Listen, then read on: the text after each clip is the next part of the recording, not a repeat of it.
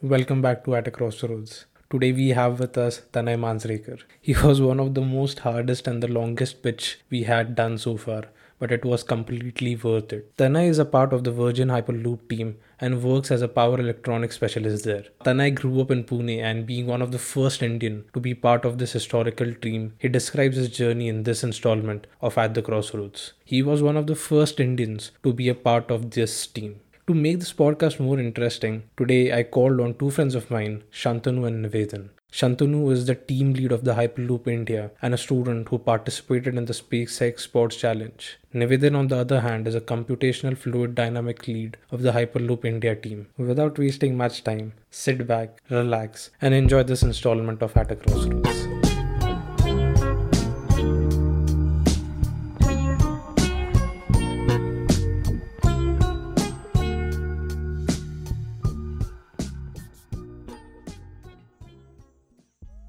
So, Tanay, a lot of people might not know what a Hyperloop is, and for their benefit, could you elaborate on what a Hyperloop system is? Sure. So what a Hyperloop is it's supposed to be the next mode of transport, the fifth mode of transport. What we're actually designing and building out over here, it is a high-speed, sustainable, on-demand mass transportation system. How this works is you have an enclosed structure called a tube, in which we take most of the air out of the tube with the help of vacuum pumps. And then in that low pressure environment, we have pods that are propelled with electric propulsion. They travel independently from each other, and they're supposed to travel at around 600 to 700 miles per hour, or basically above 1,000 kilometers an hour. This is kind of what a Hyperloop is in short. Right. So, the science behind the Hyperloop is not new, and I remember reading about this one American professor called Robert Goddard, who was, back then in the 1900s, he was experimenting with this idea of a vac train. So, the vac train is again the same thing. We have a train which is traveling in an evacuated tube. And it was only recently, I think back in 2013, that Elon Musk decided to delve into this concept and he decided to publish a white paper on it.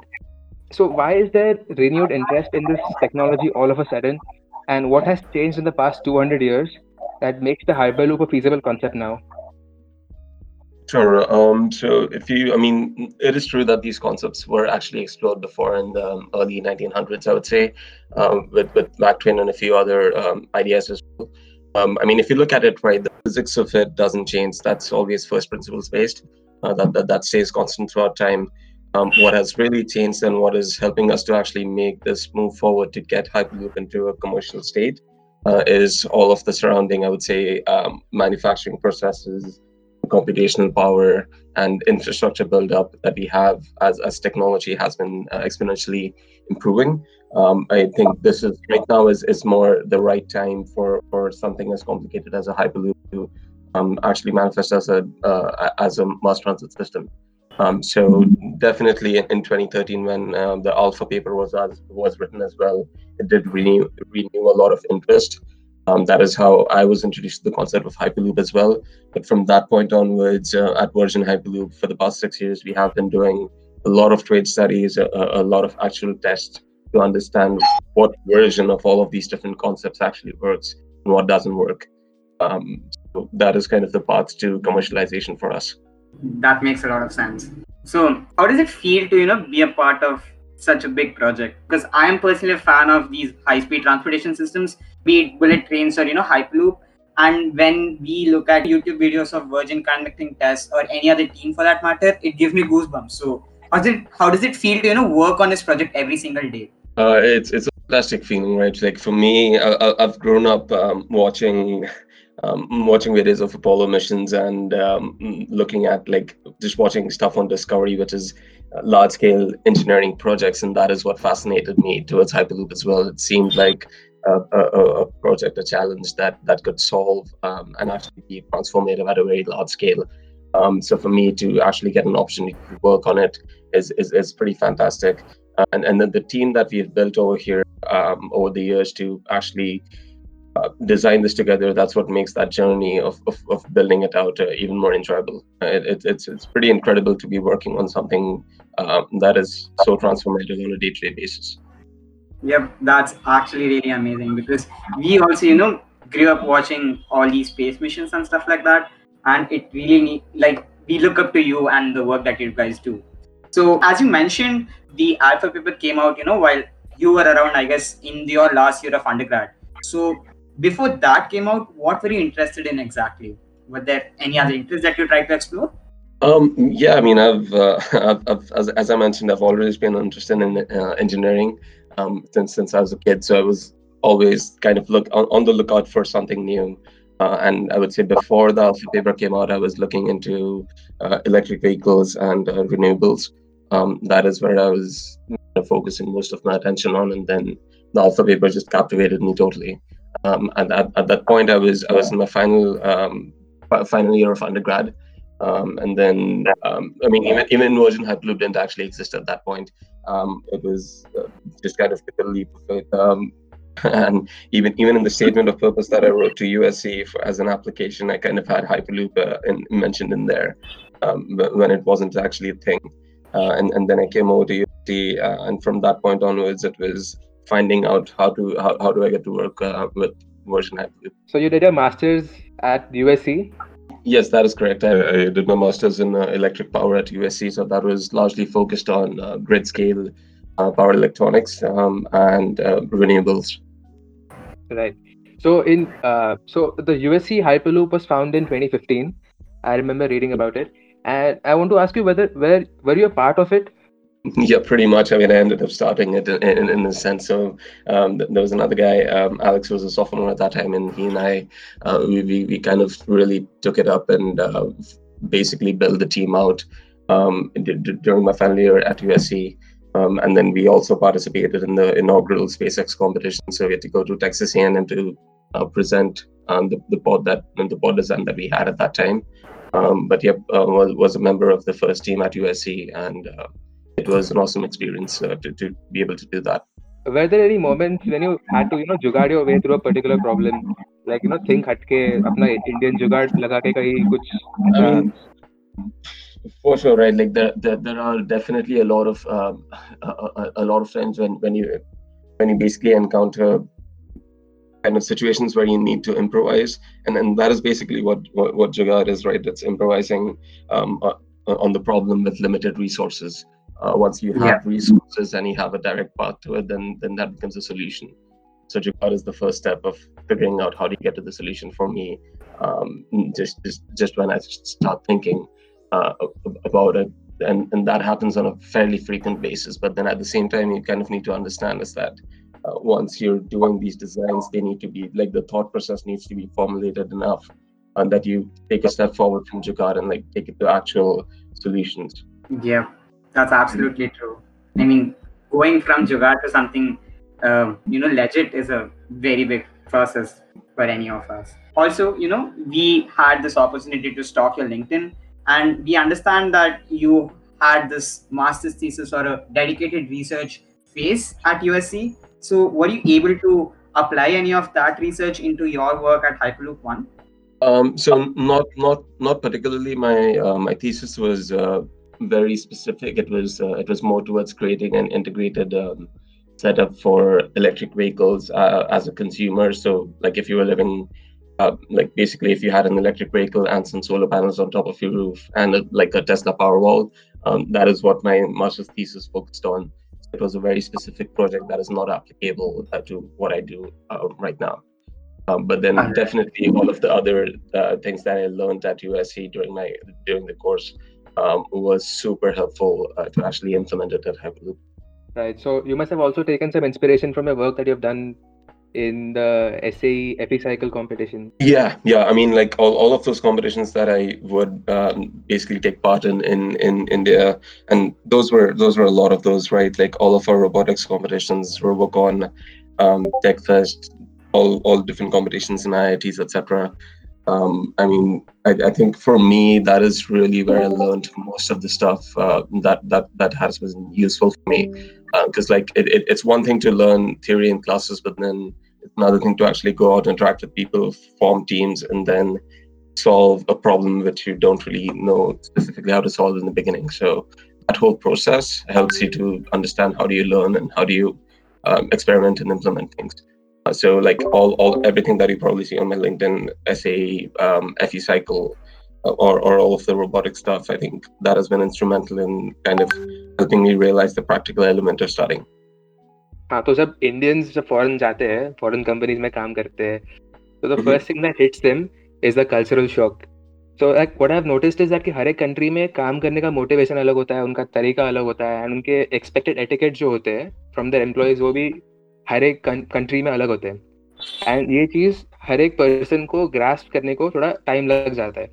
And इसके अलावा it is also lot of stuff is said about the American way of life की the American they work for more hours than the typical Indian does, and they spend little time cooking and वगैरह. So you know what sort of stuff is said. So was it difficult for you to adapt to the American culture and their way of life? Not really. I mean, I think say that you would find those variations in like within the American culture as well, right? Some people do it in a certain way and some people do it in another way. I think for me, my exposure, my professional experience has been at working at Virgin Hyperloop, and the team has really just been fantastic. And they're very open-minded, and we have it's just really easy to get along.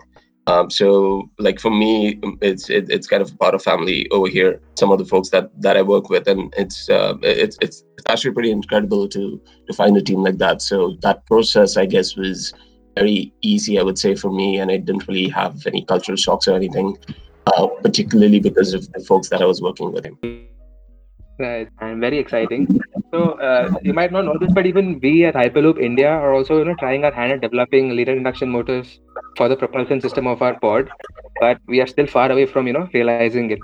तो काफी चीजें हैं, काफी दिक्कतें आती है. तो एक उसमें से एक है कि अपना जो SpaceX का ट्रैक है, it's not powered. So that's one of the biggest limitations for integrating linear induction motors into the propulsion system of our pod. And also very little research material is available on linear induction motors, and whatever I've read is all dated back to 1980s and 1990s. That is true. Go ahead. Yeah. So speaking of propulsion systems, we wanted to ask when you will be taking the current speed record back home, because it's currently set by the Technical University of Munich at around 460 kilometers per hour. So when are your plans to take that record back to Hyperloop India? Well, I mean, for us, look, speed is one thing, right? Like we're not specifically targeting speeds right now. We want to actually build out a system that is commercially viable. We're definitely not competing with student universities who've had a subscale pod run at SpaceX with a slightly higher speed. I would say what is fundamentally important for us right now is to build out the system to its entire scale in a manner that is safe for people to travel in. So the targets and the objectives are way different. If you look at the most recent test that we did, Pegasus, the whole reason why the project was kind of designed the way it was not really for speed. It was for people to actually travel in a Hyperloop in a safe manner. When you're, and what I mean by that is, if you're actually putting people inside a pod and you're making them travel at whatever speed it is, you need to make sure that all of the design practices have been followed and those have been validated and verified, and that is the process that we are following right now. So it's like those short-term speed records don't matter much to us as much as actually building out the whole system and making it commercially viable. Yeah, I mean that's actually really important for you guys to focus on safety, and I'm sure that you will be probably the first ones to get the 750 miles per hour this thing barrier done. So yeah. Also, when I joined Hyperloop India, I wasn't sure exactly if I was built for the team, and because this was supposed to be one of the most exclusive student teams in the entire country, and what these guys were doing was very high stakes. And I wanted to ask if you found yourself in such a situation when you joined as an intern or a full-time employee. I mean, yeah. Like I think in my case, I think I'm a lot more. I tend to be on the overconfident and complacent side rather than being on the other side, which is not helpful either. But I think what I would say is that whenever you're doing something new, right, you always feel like you're a fool at it, and it's that process of actually learning how do you what it is that you exactly need to learn. If what are your strengths, what are your weaknesses, and going through it. So when I was an intern, I was fortunate enough to get like to literally just get overloaded with a lot of responsibilities, and that is what kind of made that whole experience for me really enjoyable. Was to kind of push myself out over there and into the boundaries and learn new things, and that's why I joined back as a full-time employee as well. It is that as long as you're getting to learn something during that process, I think that's well worth it. Even if it takes additional efforts, that's totally fine. Yeah, that's some good advice right there. Also, just speaking of experience here, so I also wanted to move towards Project Pegasus. I mean, I guess that's the program that you qualified for in order to test. So can you tell us more about Project Pegasus as such? And did anybody have to be at a certain position within the company to qualify, or could anybody apply for this? No, so I mean this kind of speaks pretty well about our company culture. Everyone in the company had an opportunity to actually apply for it. When basically Josh Geigel, our CTO, he announced that we are doing Project Pegasus, I remember everyone was just ecstatic, and they were like, how do we sign up, right? Because there was a lot of interest for people to actually get into the pod. And then over the process of 2 years from that point, we kind of built out this whole safety-centered approach, which is, I would say, in some sense already existing, but we focused more on what are the things in DevLoop, which is our test facility, that we need to really look at from a safety perspective to make sure that each and every person in our company is comfortable with the work that has been done to actually ask someone to take a ride in it. And that is what that whole process was. So Project Pegasus, long story short, it's not like it only happened in 2 years. The groundwork for that was laid from, I would say, 2016, 2017. And then the last 2 years were primarily focused on a lot of, say, documentation, a lot of validation. We had a third-party assessor, so that was Certifier, who certifies railways and airways and transportation systems, look at our designs, make sure that we have all of the checkboxes clicked and taken care of before we actually put people in there.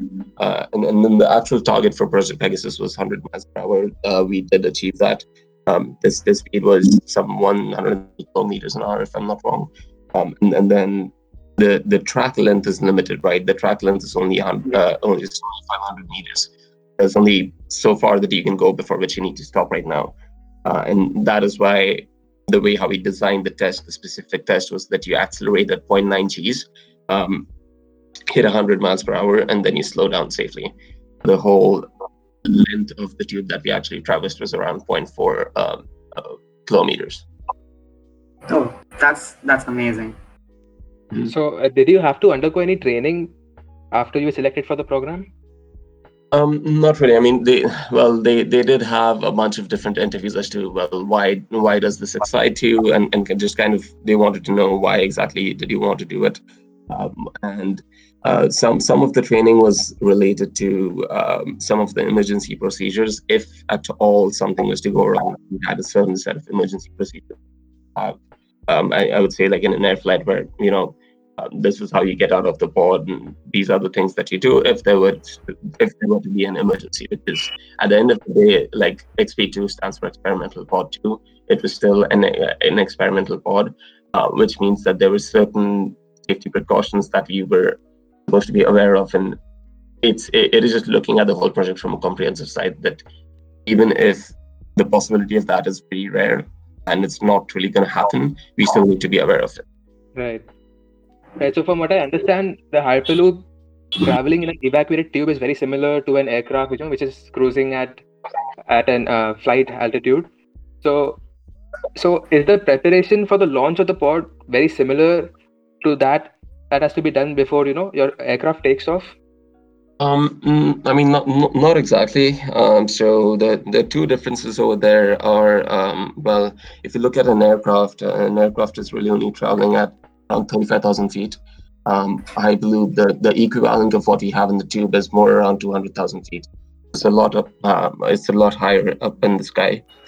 In that sense, in just technicalities of it, and then when you think about, say, launch procedures and all of those things for our commercial systems, it's going to be way different than what you see at airports, and that's kind of the whole reason we are looking at it from an end-to-end perspective. Right now, the part of air travel that's really cumbersome is the part where we get into an airport and then you get on an airplane and all the security and everything else in between. That is really the part which people don't like, and it makes sense because you waste a lot of time over there. For us, what we want to do is you want to convert this into an on-demand system. And what I mean by that is for users, the experience should be you literally just walk into a terminal, you have a pod in front of you, you sit in and you go. And all of the technical aspect of it is managed by the way we have architected the system already. So the on-demand part is more towards you don't have to really reach a Hyperloop station at a specific given time because you would have pods leaving in the order of minutes, in the order of 5 minutes or so. So no matter what time you reach, you would have something in front of you that's ready to go. Right. Okay. So, like you said, that the pod, the XP2 pod, it launches at 0.9 Gs. So, what does the human body feel when it is subjected to such high G forces? So, what I know is that during an aircraft takeoff, usually the human body is subjected to 0.4 Gs. And like, do you have any analogy for explaining this particular phenomena? And is it like being on a roller coaster? Sure. So, well, honestly, 0.9 Gs, I was feeling pretty darn awesome in there. But at the same time, right? Like this, that 0.9 Gs, the reason why we pushed it that high was specifically because of the length of the tube. For our commercial routes, what we want to do is you want to dial that down to around 0.2 Gs or so. That is really where people don't feel much. It's like activating in your car, or even in a much more smoother way. Considering some of the drivers have been with, but 0.2 Gs is really, you won't really feel all of that acceleration. And the reason specifically why we want to do that is so that it is it's basically grandma friendly, it's kid friendly, it's pet friendly, it's friendly for everyone, right? We want it to be a mass transit system, which means that you don't really need to be trained for this. This is not supposed to be a roller coaster ride.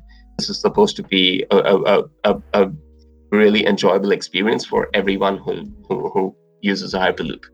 So in a commercial route, you would see that acceleration dialed down significantly. Oh, okay. Also, you mentioned about the safety-centric approach that you guys take at Hyperloop India.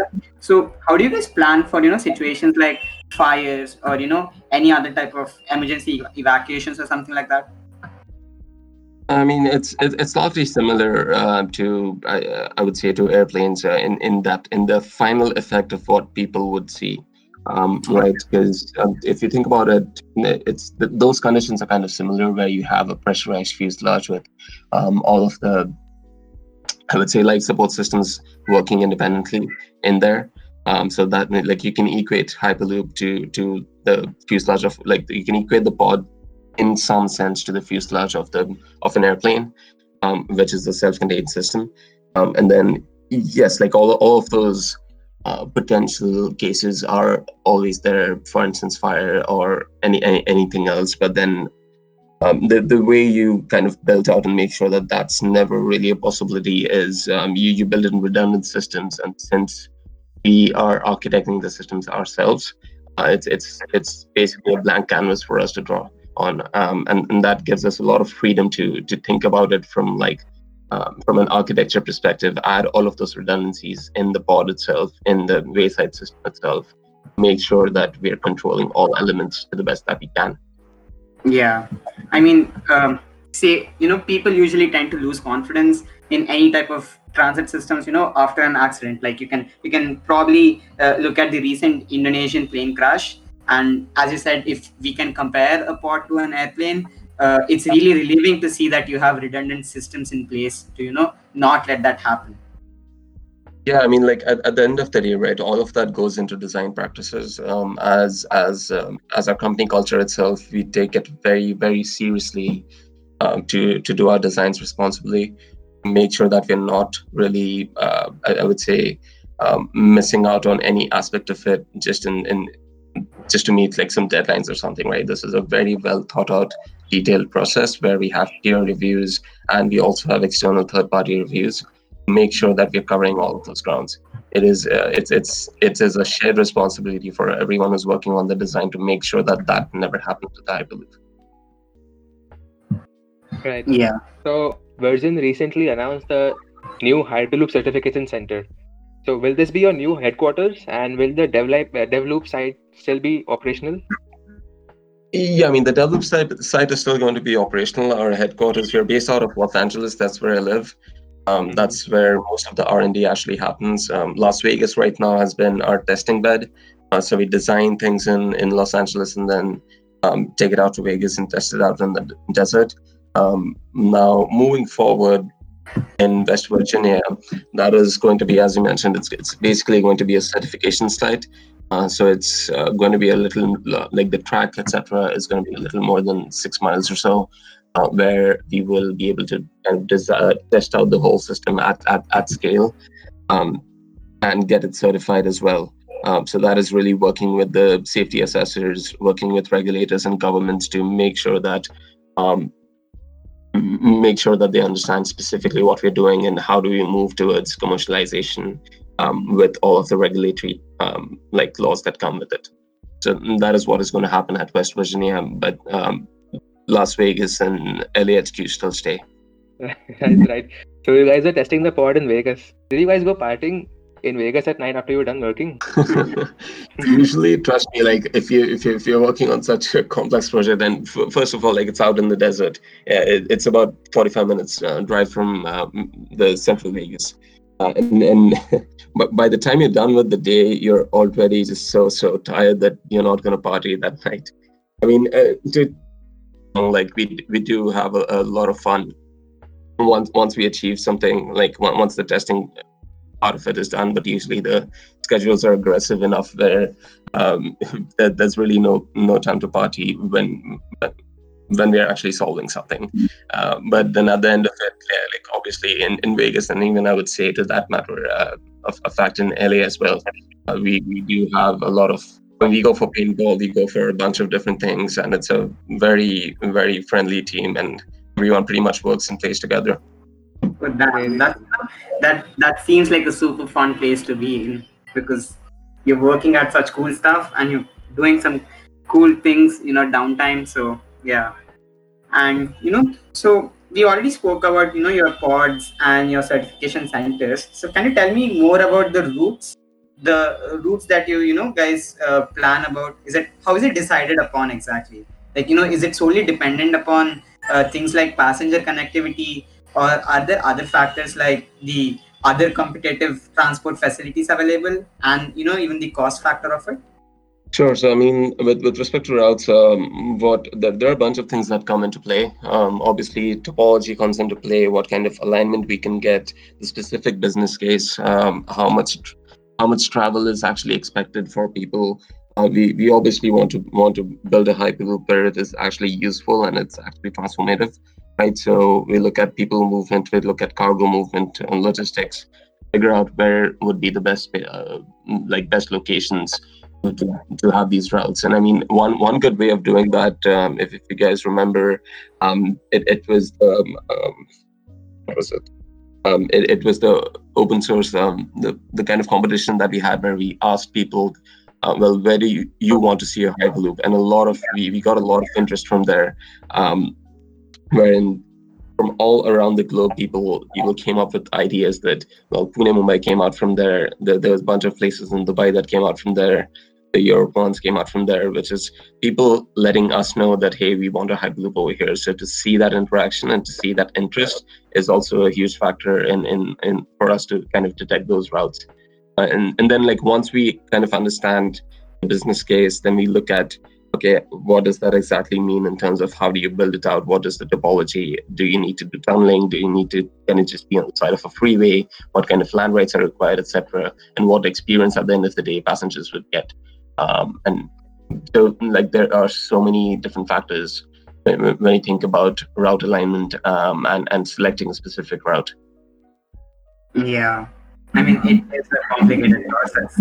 So you happen to mention in one of your earlier answers that you're building an end-to-end system with a on-demand service. So now consider a country like India, where the population density is so high that you'll have to have a lot of work put into your on-demand service. So is there an innovation or a novel approach involved here as well? Yeah, I mean, if you think about the portal design, right, we pretty much can design the entire portal the way we want to. That gives us a lot of flexibility to integrate, I would say, last mile solutions that are already available in India into these portals, which kind of opens up the space, right? What we want to do is we want to make sure that that experience, though, for people is very seamless. It shouldn't be something where you're changing 10 different modes of transport to get to your end location.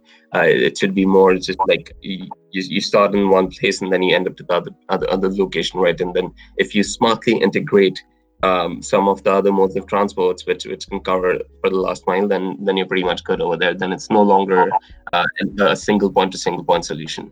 It kind of grows more than that. Oh yeah, that makes sense. So realistically speaking, when will the Indian Janta have access to a Hyperloop route in India? Because we need to take into consideration in fact that in India we don't have the bullet trains yet.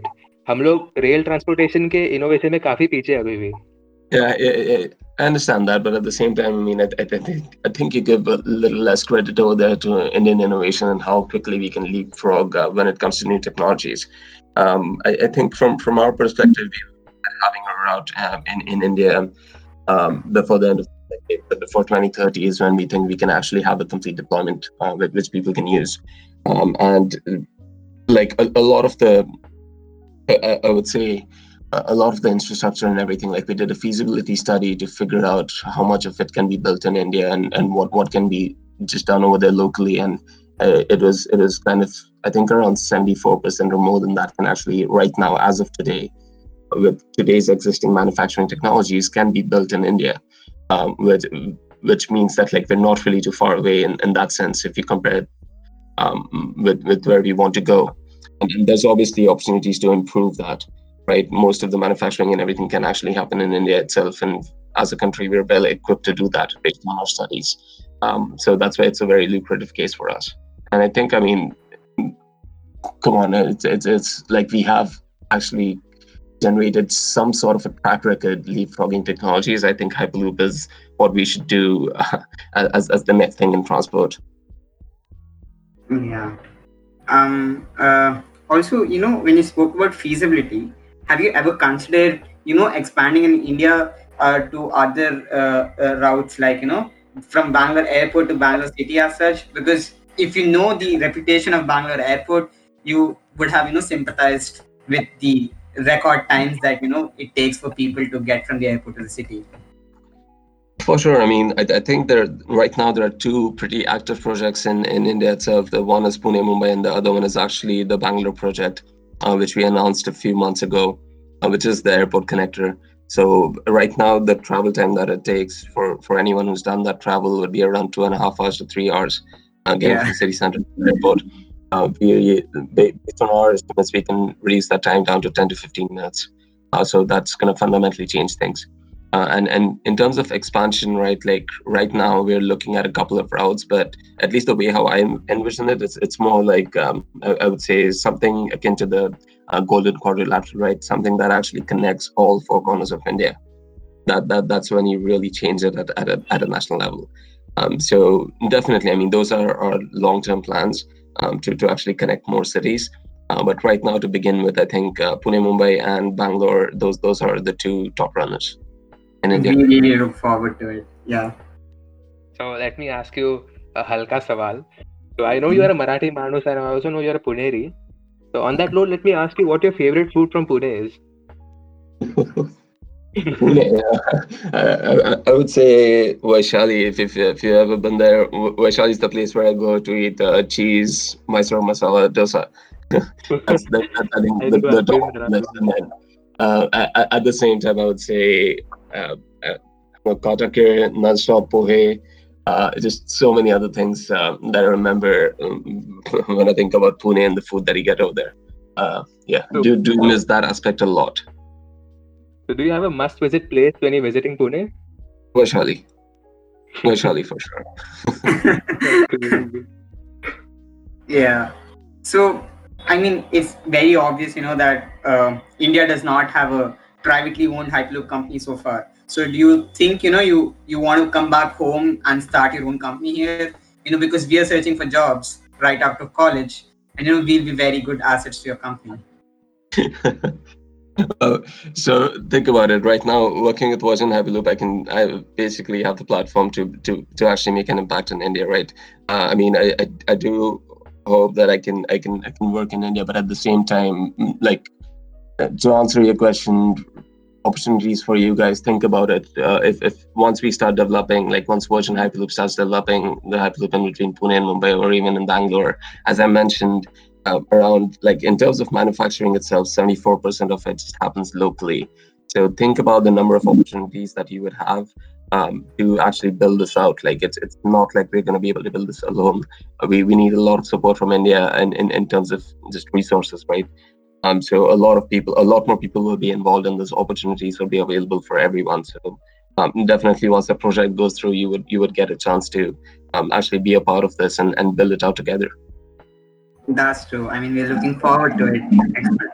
And you mentioned about building up just right now. So, do you think there is a need for more innovations in the power electronics sector before it can be deployed at full capacity for Hyperloop? Or if it is, then how close is the scientific community to achieving these innovations? I mean, I think right now the work that specifically I'm doing, it's largely based on just designing drives and designing power electronic drives for levitation guidance propulsion systems. And what we have today, it is definitely different than any other like electric vehicle drive that you would see. It's a lot more complicated. We are really pushing the bounds on it, and that's kind of the fun element for me in there, is that I'm trying to get to test these devices out in some sort of undefended territory, let's say.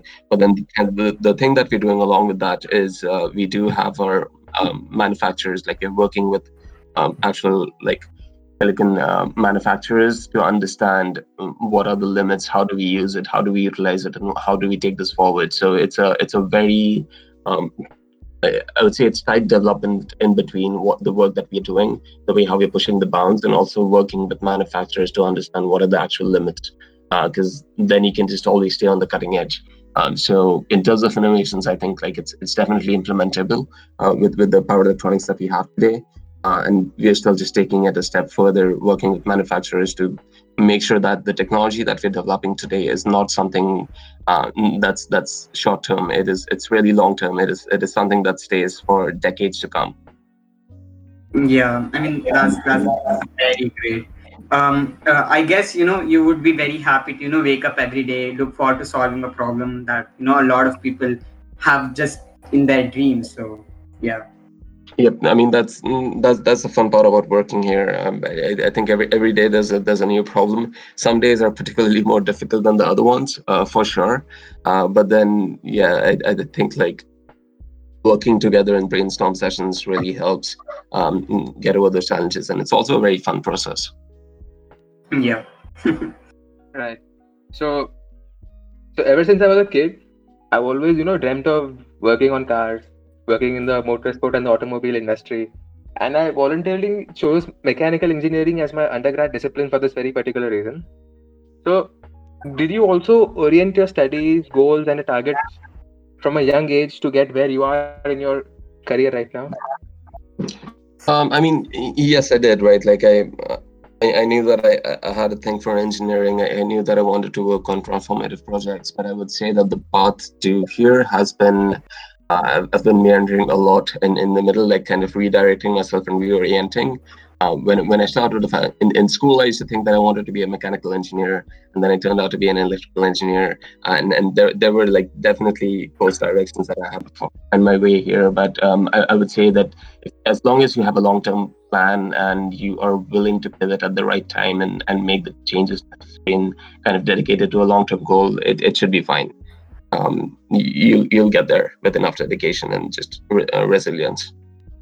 Right. Yeah. So, did you anticipate that in the future you'll be working for a company as big as Virgin and on a project as exciting as Hyperloop One? I mean, for me, it's this is pretty much a dream come true. I would say.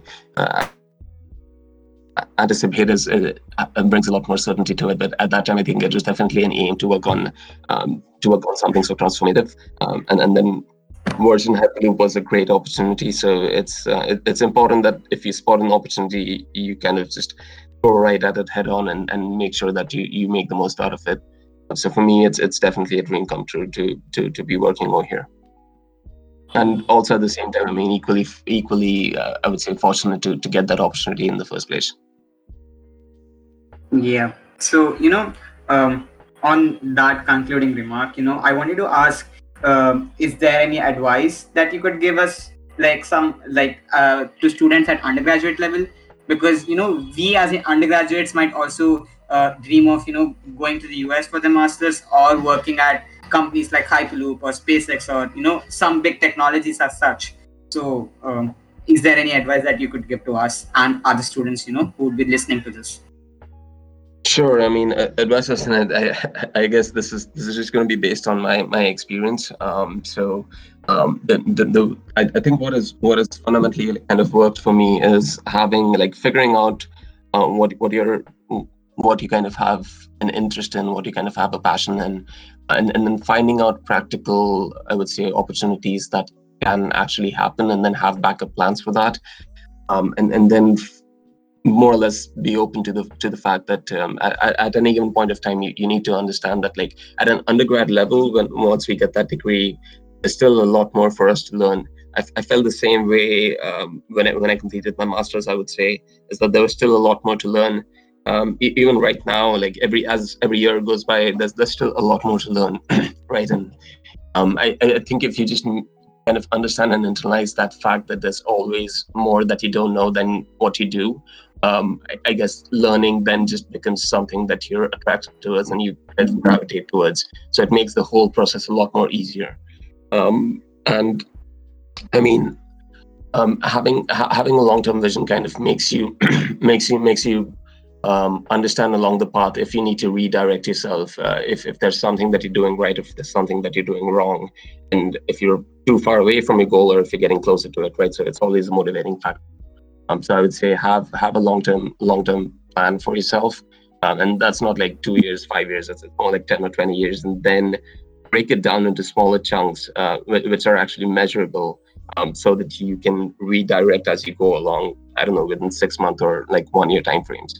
But make sure that it's practical. Like, just I think the whole thing that is sold, that follow your passion, that is incomplete, I would say, in a sense. It's more like, at least in my experience, it has been more like follow your passion, but also figure out how do you get there and how do you actually practically implement it, because those are two entirely different things.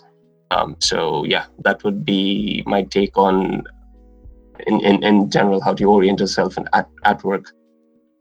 If you do like this podcast, share it with your friends, follow us and rate us on Spotify and Google Podcast, and stay tuned for the upcoming episodes